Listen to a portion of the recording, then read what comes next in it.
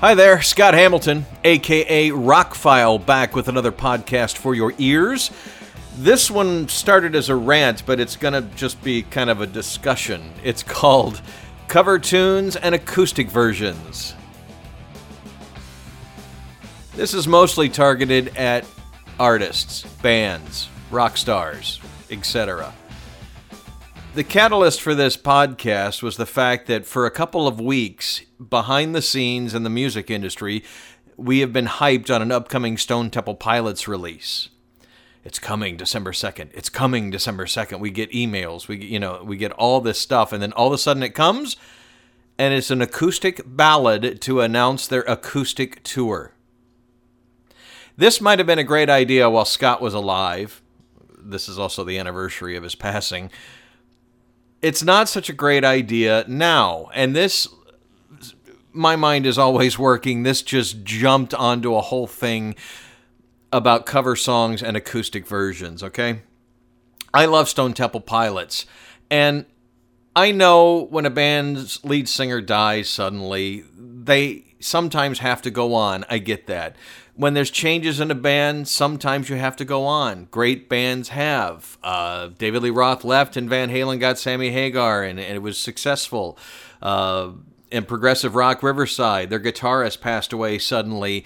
They took some time, they continued on, and they're being quite successful.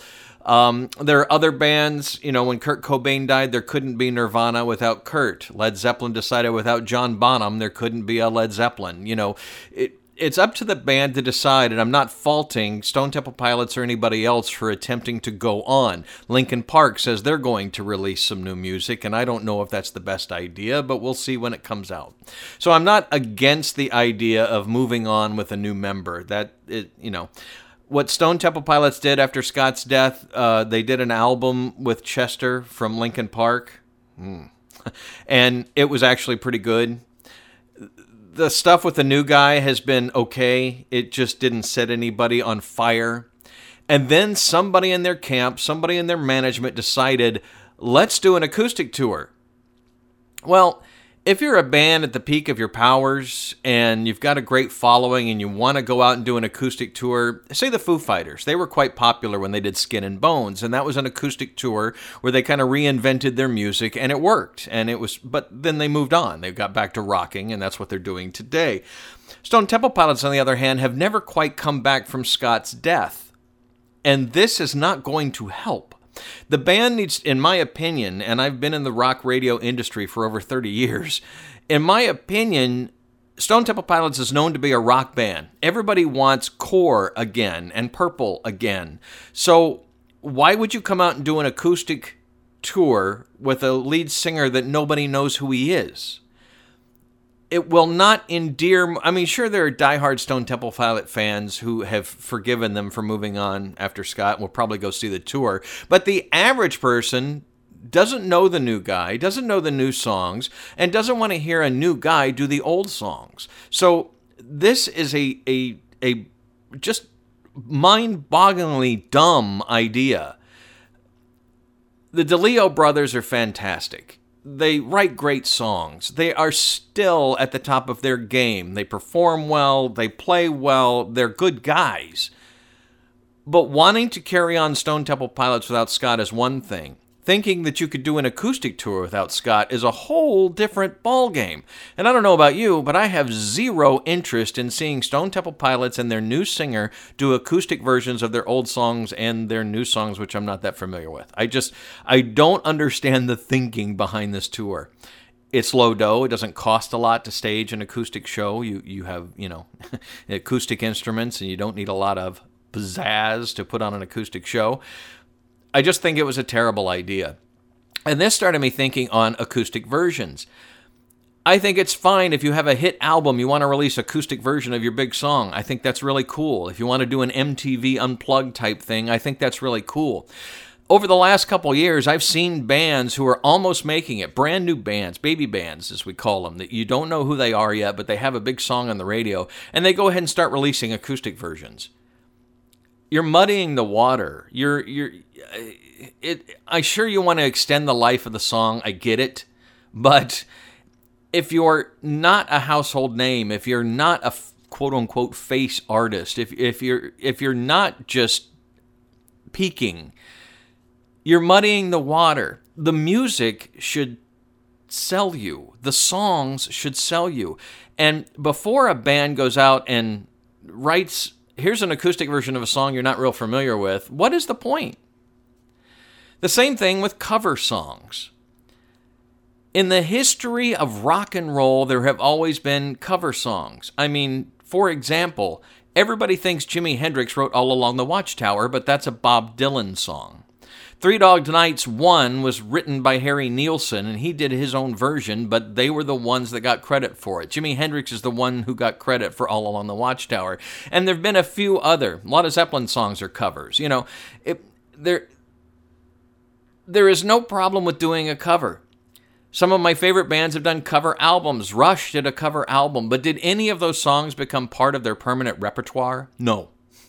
Five Finger Death Punch has had quite a few cover songs that were actually hits, but is Blue on Black are they ever going to be known for that song? No. It's a Kenny Wayne Shepherd song, and his version's still better. They did not do a bad job of that or any of the other covers they've done, but it's not going to be a permanent part of their repertoire. It's not going to be something that they're known for. Same thing with Disturbed. I am so glad they had a giant hit with Sounds of Silence. He did a great job. They did a great job on that song. But there's going to come a time where it's going to come out of the set. They are not going to be known for that cover song. And so we have a large amount of young bands these days, again, the aforementioned baby bands, who are trying to be heard, who are trying to be noticed, who are trying to cut through the clutter, and they're recording cover versions.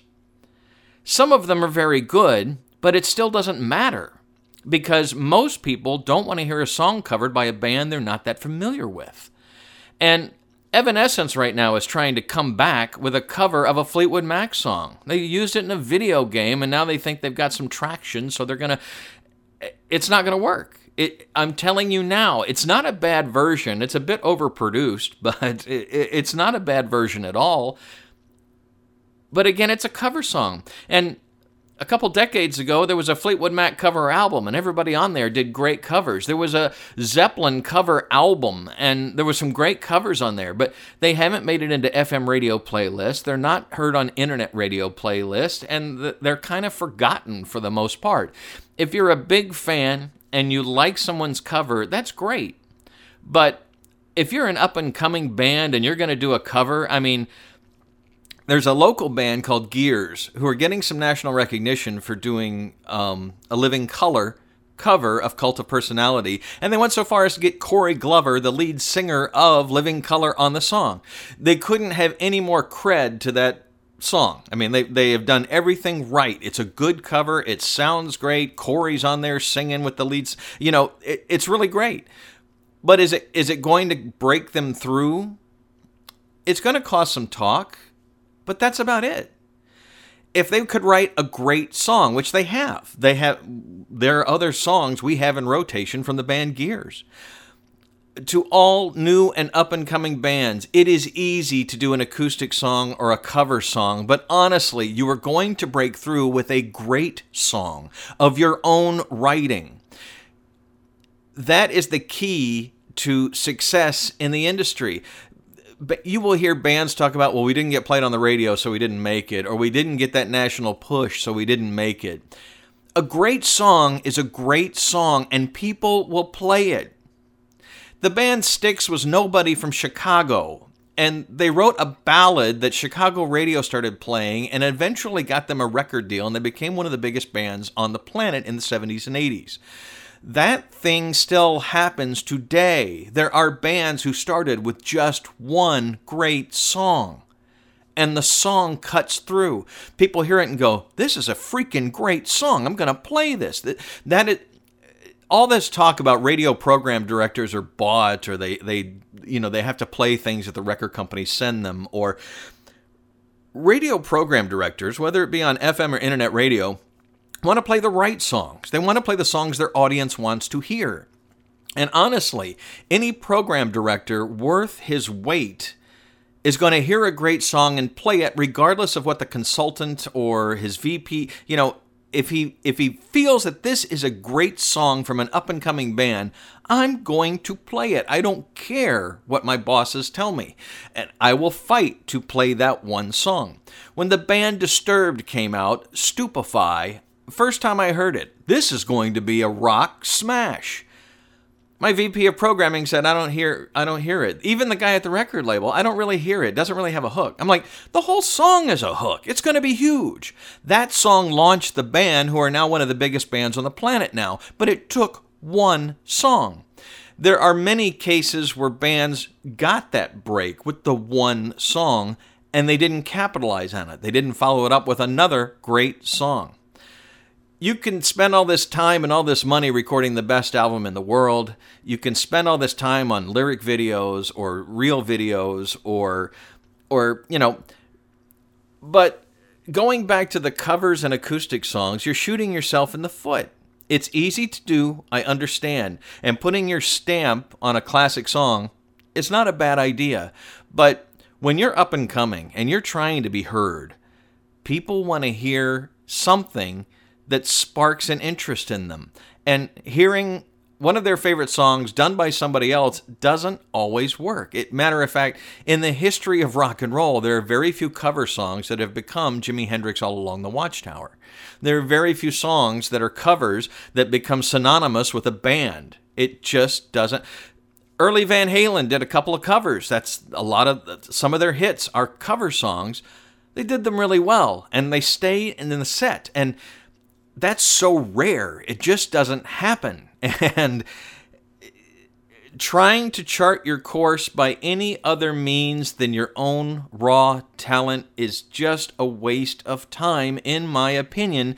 And again, I've seen bands come and go. I've seen bands make it on one song. I've seen bands that don't deserve it make it because, of pushes. And it doesn't always, it's not a magic bullet. It doesn't always happen. But honestly, if you can write the quintessential rock song or the metal song or the progressive rock song or whatever, you can write the quintessential song for what the audience you're going for, the art that you're trying to get out there, and you work on that song and you make it the best song you have ever heard.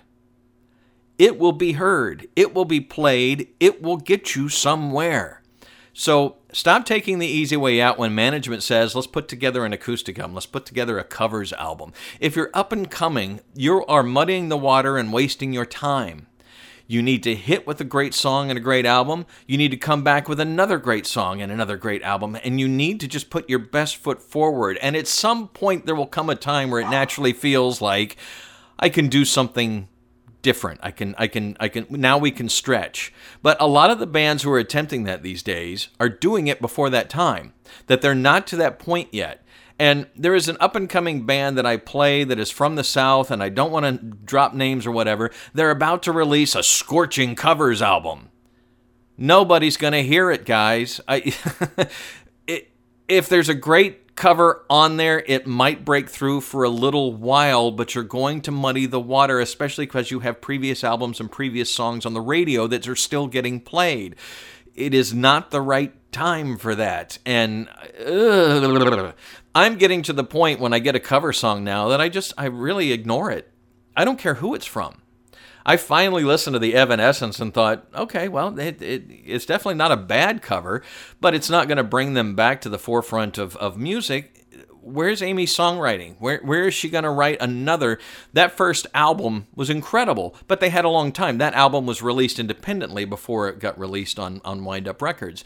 And the follow-up wasn't bad, but then it kind of trailed off, and it's because they didn't spend as much time on the songwriting as they had in the past, in my opinion. Great songs will get you heard. End of story.